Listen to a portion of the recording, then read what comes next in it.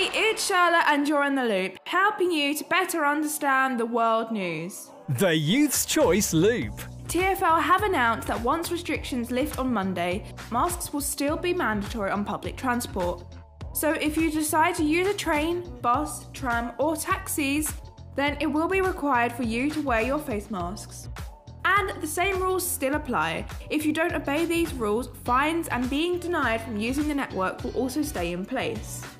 They have decided to do this as they have said that it leads to greater public safety and greater public confidence as well. The Loop. The head of Instagram has announced that Instagram will no longer be a photo sharing app. Instead, they are going to focus more on creators, video, shopping and messaging. They'll be making videos more immersive by offering a full screen experience.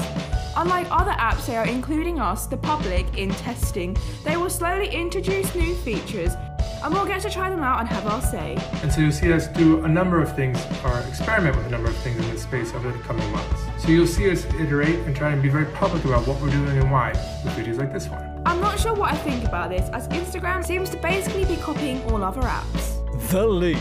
Baking a cake is all good until you have to mix the flour in, and as soon as you switch on the electric whisk, it goes everywhere and it snows in your house. So next time you're baking, try this.